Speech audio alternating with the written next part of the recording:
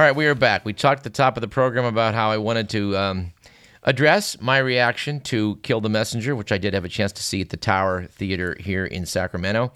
Unfortunately, I was unable to attend a screening on, I guess, the day after it opened down in Berkeley.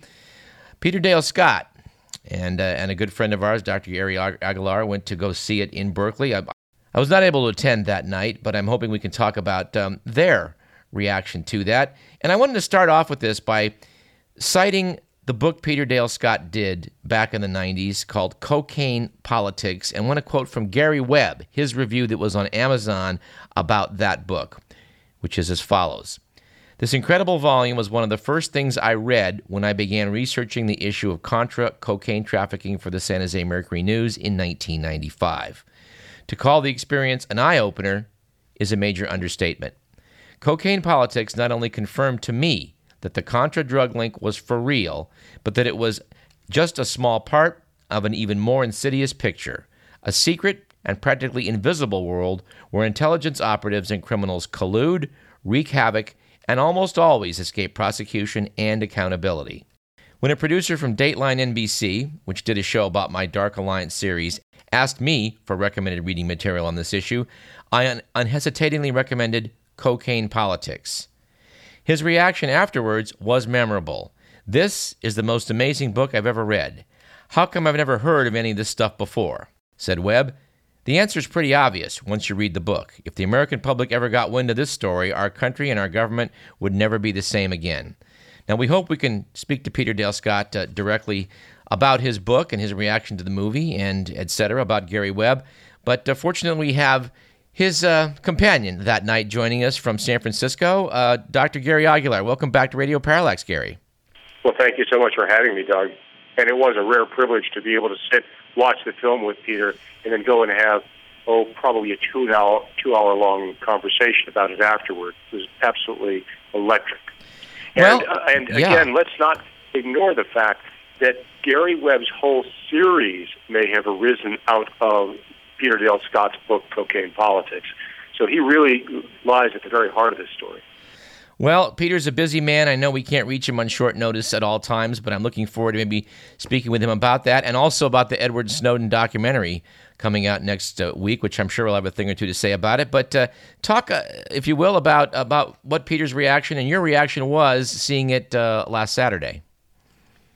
Well, there was a very interesting but sort of brief segment in the film that Peter said he had actually worked with the screenwriters to ensure that it would be inserted.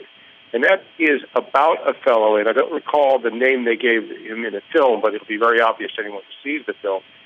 The guy's name was Dennis Ainsworth. He was a very wealthy Republican operative in the Bay Area from Berkeley who was working with the Contra rebels, helping raise money and supporting their efforts to topple the Sandinista government. And Ainsworth, then, in dealing with these people, began realizing that the Contra rebels were dealing in drugs. And not only did he mention it to the FBI and was virtually ignored, he went and dealt with some White House staff officials and presented it to them, and he was given a brush off. They did not want to hear about the drug dealing. Now, after Ainsworth made this public, Peter explained to us at dinner, his whole fortunes fell apart. He then began having all sorts of financial and business problems he'd never had before, and here was a man who was as loyal as the day is long to the Republican Party and their interests, including toppling the leftist Sandinista government in Guatemala. But telling the truth about where a lot of their funding was coming from drugs, cost him dearly. That was a very interesting part of the story that they touch on in the film, but now you sort of know the background story. I should also note that as we speak, I pulled up a piece by a legend of journalism, a guy we also have to bring back on the show, Robert Perry. He wrote a piece on October 9th titled The Sordid Contra Cocaine Saga, which indeed details some of what you're talking about, Mr. Ainsworth in the Bay Area, big Republican, etc. I don't know who was first on the ground on this story, whether it was Peter Dale Scott or Robert Perry. I'm going to have to go check my copy of Cocaine Politics to see the publication date. But in the 1980s, and this is 10 years before Gary Webb series came out in San Jose Mercury News, Robert Perry began writing about the cocaine trafficking and the drug running of a lot of the Contra rebels, because he was on the ground and broke the Iran-Contra story for the AP and for Newsweek. And again, who knows whether it was the Iran-Contra story or the cocaine aspects, but after breaking that story, having never been caught in a lie, writing for AP and Newsweek, very well-respected institutions, he basically was marginalized and just shoved out of mainstream journalism. He still writes for ConsortiumNews.com, which I recommend to anyone, ConsortiumNews.com. And he was a close friend of Gary Webb. In fact, that's how I met Gary Webb, and that's where my personal story comes into this. I want you to stop right there and tell that story in a moment, but I just have to jump in and quote from the beginning of that piece, the sordid Contra cocaine saga. Perry wrote, "Special report, if you ever wondered how the mainstream U.S. media changed from the hard-nosed Watergate press of the 70s into the brown-nosed mainstream media that swallowed the Iraqi war lies, a key middle point was the Contra cocaine scandal of the 80s, 90s, subject of the new movie." And I think that sums it up pretty well. But tell me, you did have a chance to speak to Gary Webb, and it was a most interesting conversation, disturbing conversation. Tell us about that.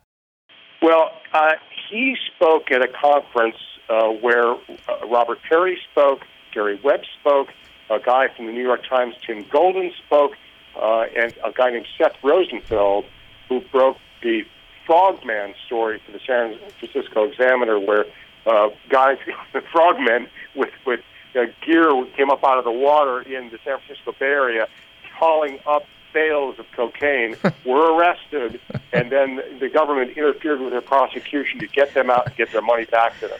The Frogman story by Seth Rosenfeld was really, but in any case, all four of these people, and I got to know Gary after that very impressive presentation. They all spoke. And I was talking to him, and I told him privately, I said, Gary, you're going to be destroyed for this. And he looked at me, rolled his eyes, and he said, Gary, wait a minute. I've got my editor, Jerry Sempos, who's depicted in the film in a very unflattering light, and I think deserves to be unflattering. Agreed. He said, I've got all the staff. They're all behind me 100%. All our data's up on the web. No, I'm not going to be hurt by this. I said, no, Gary, you don't seem to understand.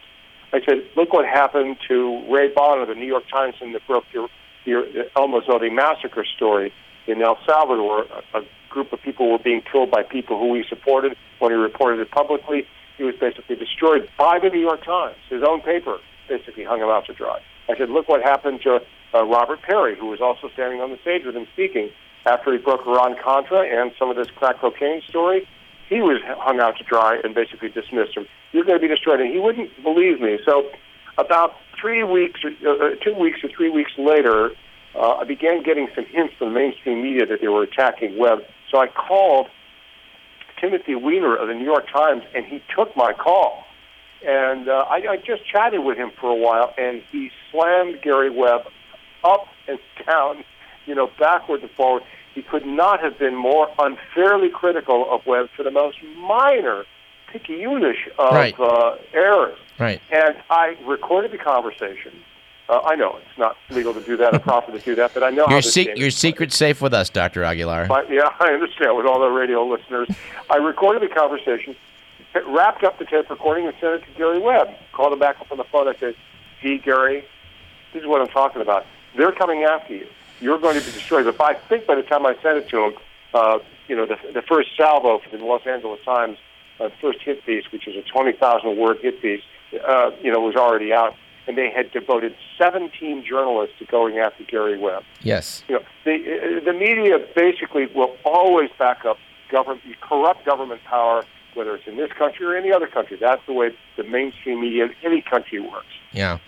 Well, I don't know if you heard last week's show, but we aired our chat with Michael Levine from 10 years ago. He talked about appearing on a television show with Webb, at which point a CIA guy brought on board to give the other side of the story, leaned over during the break, said to Gary, we've got plans for you, my friend. And Levine said, I don't think they meant they were going to destroy him physically, but they certainly meant to destroy him professionally, which, of course, they did. And the criticism, or at least one of the claims made now was that there was no collusion between the CIA to ask the mainstream media to go after Gary Webb, that they did it purely, of their own interest because there were real factual problems with the story. And in fact, there were no factual problems. There were some very tiny exaggerations, right, which in the grand scheme of things meant virtually nothing. But there were no real factual problems. And in fact, a guy named Jesse Katz, who wrote for the Los Angeles Times, the hit pieces for the Los Angeles Times against Gary Webb, later apologized. I mean, he's apologized in the last year or so. And there is some very interesting background information to show that the CIA was writing internal memos to itself about how disturbing Gary Webb's pieces were, and the fact that even though it was a regional newspaper publishing them, by virtue of the fact they were on the web, which was then very new. I mean, everybody else is familiar with that happening every day now, but it wasn't new. It wasn't going on much then. This made the story a much bigger story. And, there's just you just have to be a lunatic to think that the CIA did not get on the phone to its friends, as it indicated in its own internal memos, which you can read about from Barbara Perry and other places. It got on the phone to its, friends in the mainstream media, and there are lots of them, and, basically worked behind the scenes to make certain that they would do the right thing for the CIA, and that is discredit Gary Webb. Right. People that don't know about this need to only read the article that's still available on the web by Bernstein of Bernstein Woodward, the Watergate fame, called The CIA and the Media. It had close collaboration between the CIA and the media. There's been a close collaboration between the two. We plugged that piece on the show before, and I'm glad you plugged it again. If people haven't read it, they certainly should. It's well worth the time to read. And it gives you an idea of how the press works to this day. We are pushed into war. We're pushed into all sorts of idiocies by virtue of this, national security state, which is, both a military, industrial surveillance, and semi-police state. Well, Gary, I must apologize to our listeners, I think, yet again, for the fact that we were not able to bring Gary Webb onto this program, although we were speaking to him and trying to move in that direction. I do note that when I did speak with him briefly, he noted that he had plenty of follow-up material, that he was ready to go with. He had not given the story up, as they show in the movie, but that he'd been blocked at every turn since then. Very sad. But you should also add, though, Doug, that he has a book called Dark Alliance, in which a lot that didn't make it into the San Jose Mercury News is available, and it's incredibly corroborative for everything that he originally reported. Well, thank you for correcting me on that. That's true. You can. That book is out there. And Dark Alliance is well worth anyone's acquiring and reading. Yes, indeed. Let's just close with this. Perry's piece talks about how if you don't have to believe me, go read the CIA's own report, which came out later, ignored by the media, that basically vindicated almost everything in Dark Alliance to the nth degree. To quote from Perry, Hitz, referring to the CIA report, also recounted complaints from CIA analysts that CIA operations officers handling the Contras hid evidence of Contra drug trafficking even from the CIA's analysts. Because of the withheld evidence, the CIA analysts incorrectly concluded in the mid-'80s that, quote, only a handful of Contras might have been involved in drug trafficking, unquote. That false statement was passed on to Congress and the major news organizations, serving as an important basis for denouncing Gary Webb and his Dark Alliance series in 1996. And I think that just says an awful lot.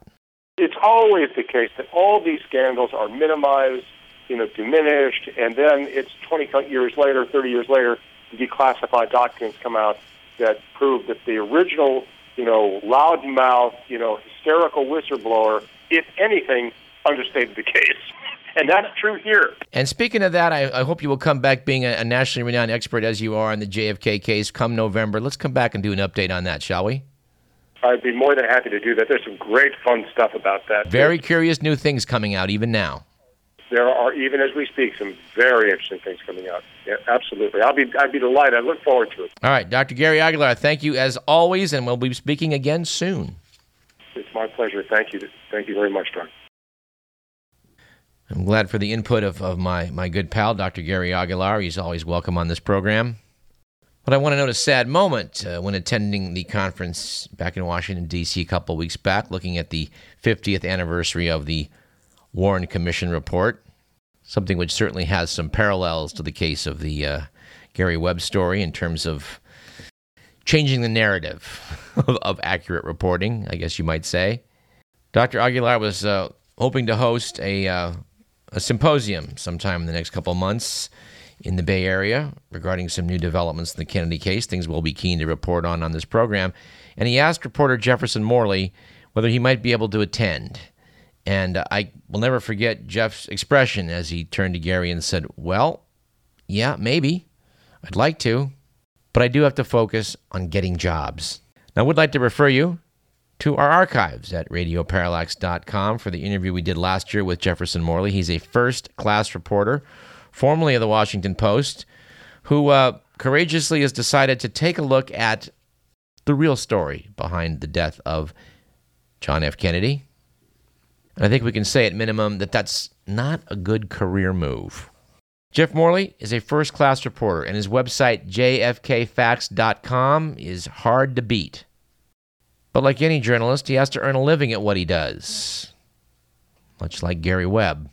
But since we're talking about the Kennedy case, let's conclude the chat we had some weeks back with a legendary investigator of what happened to John Kennedy, Professor Josiah Thompson.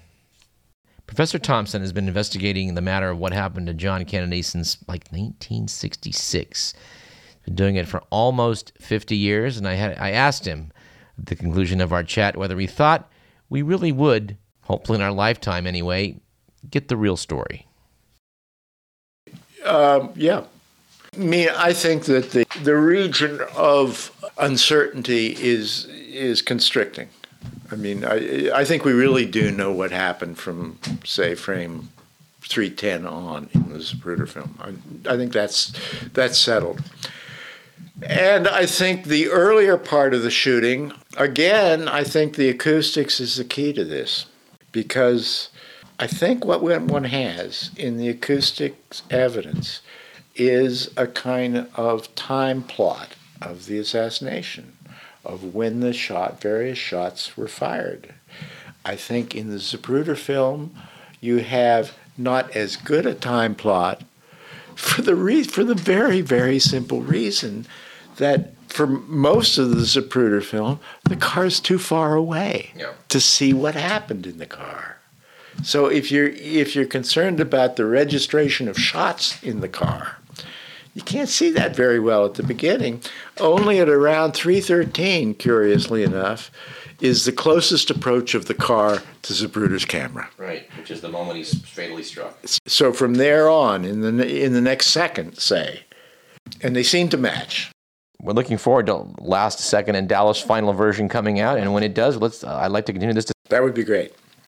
Josiah Thompson, thank you so much for speaking with us. Thank you. We have a tremendous respect on this program for investigative journalists and people who will just look into matters that just require exploration, wherein the story the public's been fed just doesn't quite add up. We've had, dozens of such people on this show over the years, and we'll continue to do so. At any rate, we need a break. I'm Douglas Everett, listening to Radio Parallax. Stick around.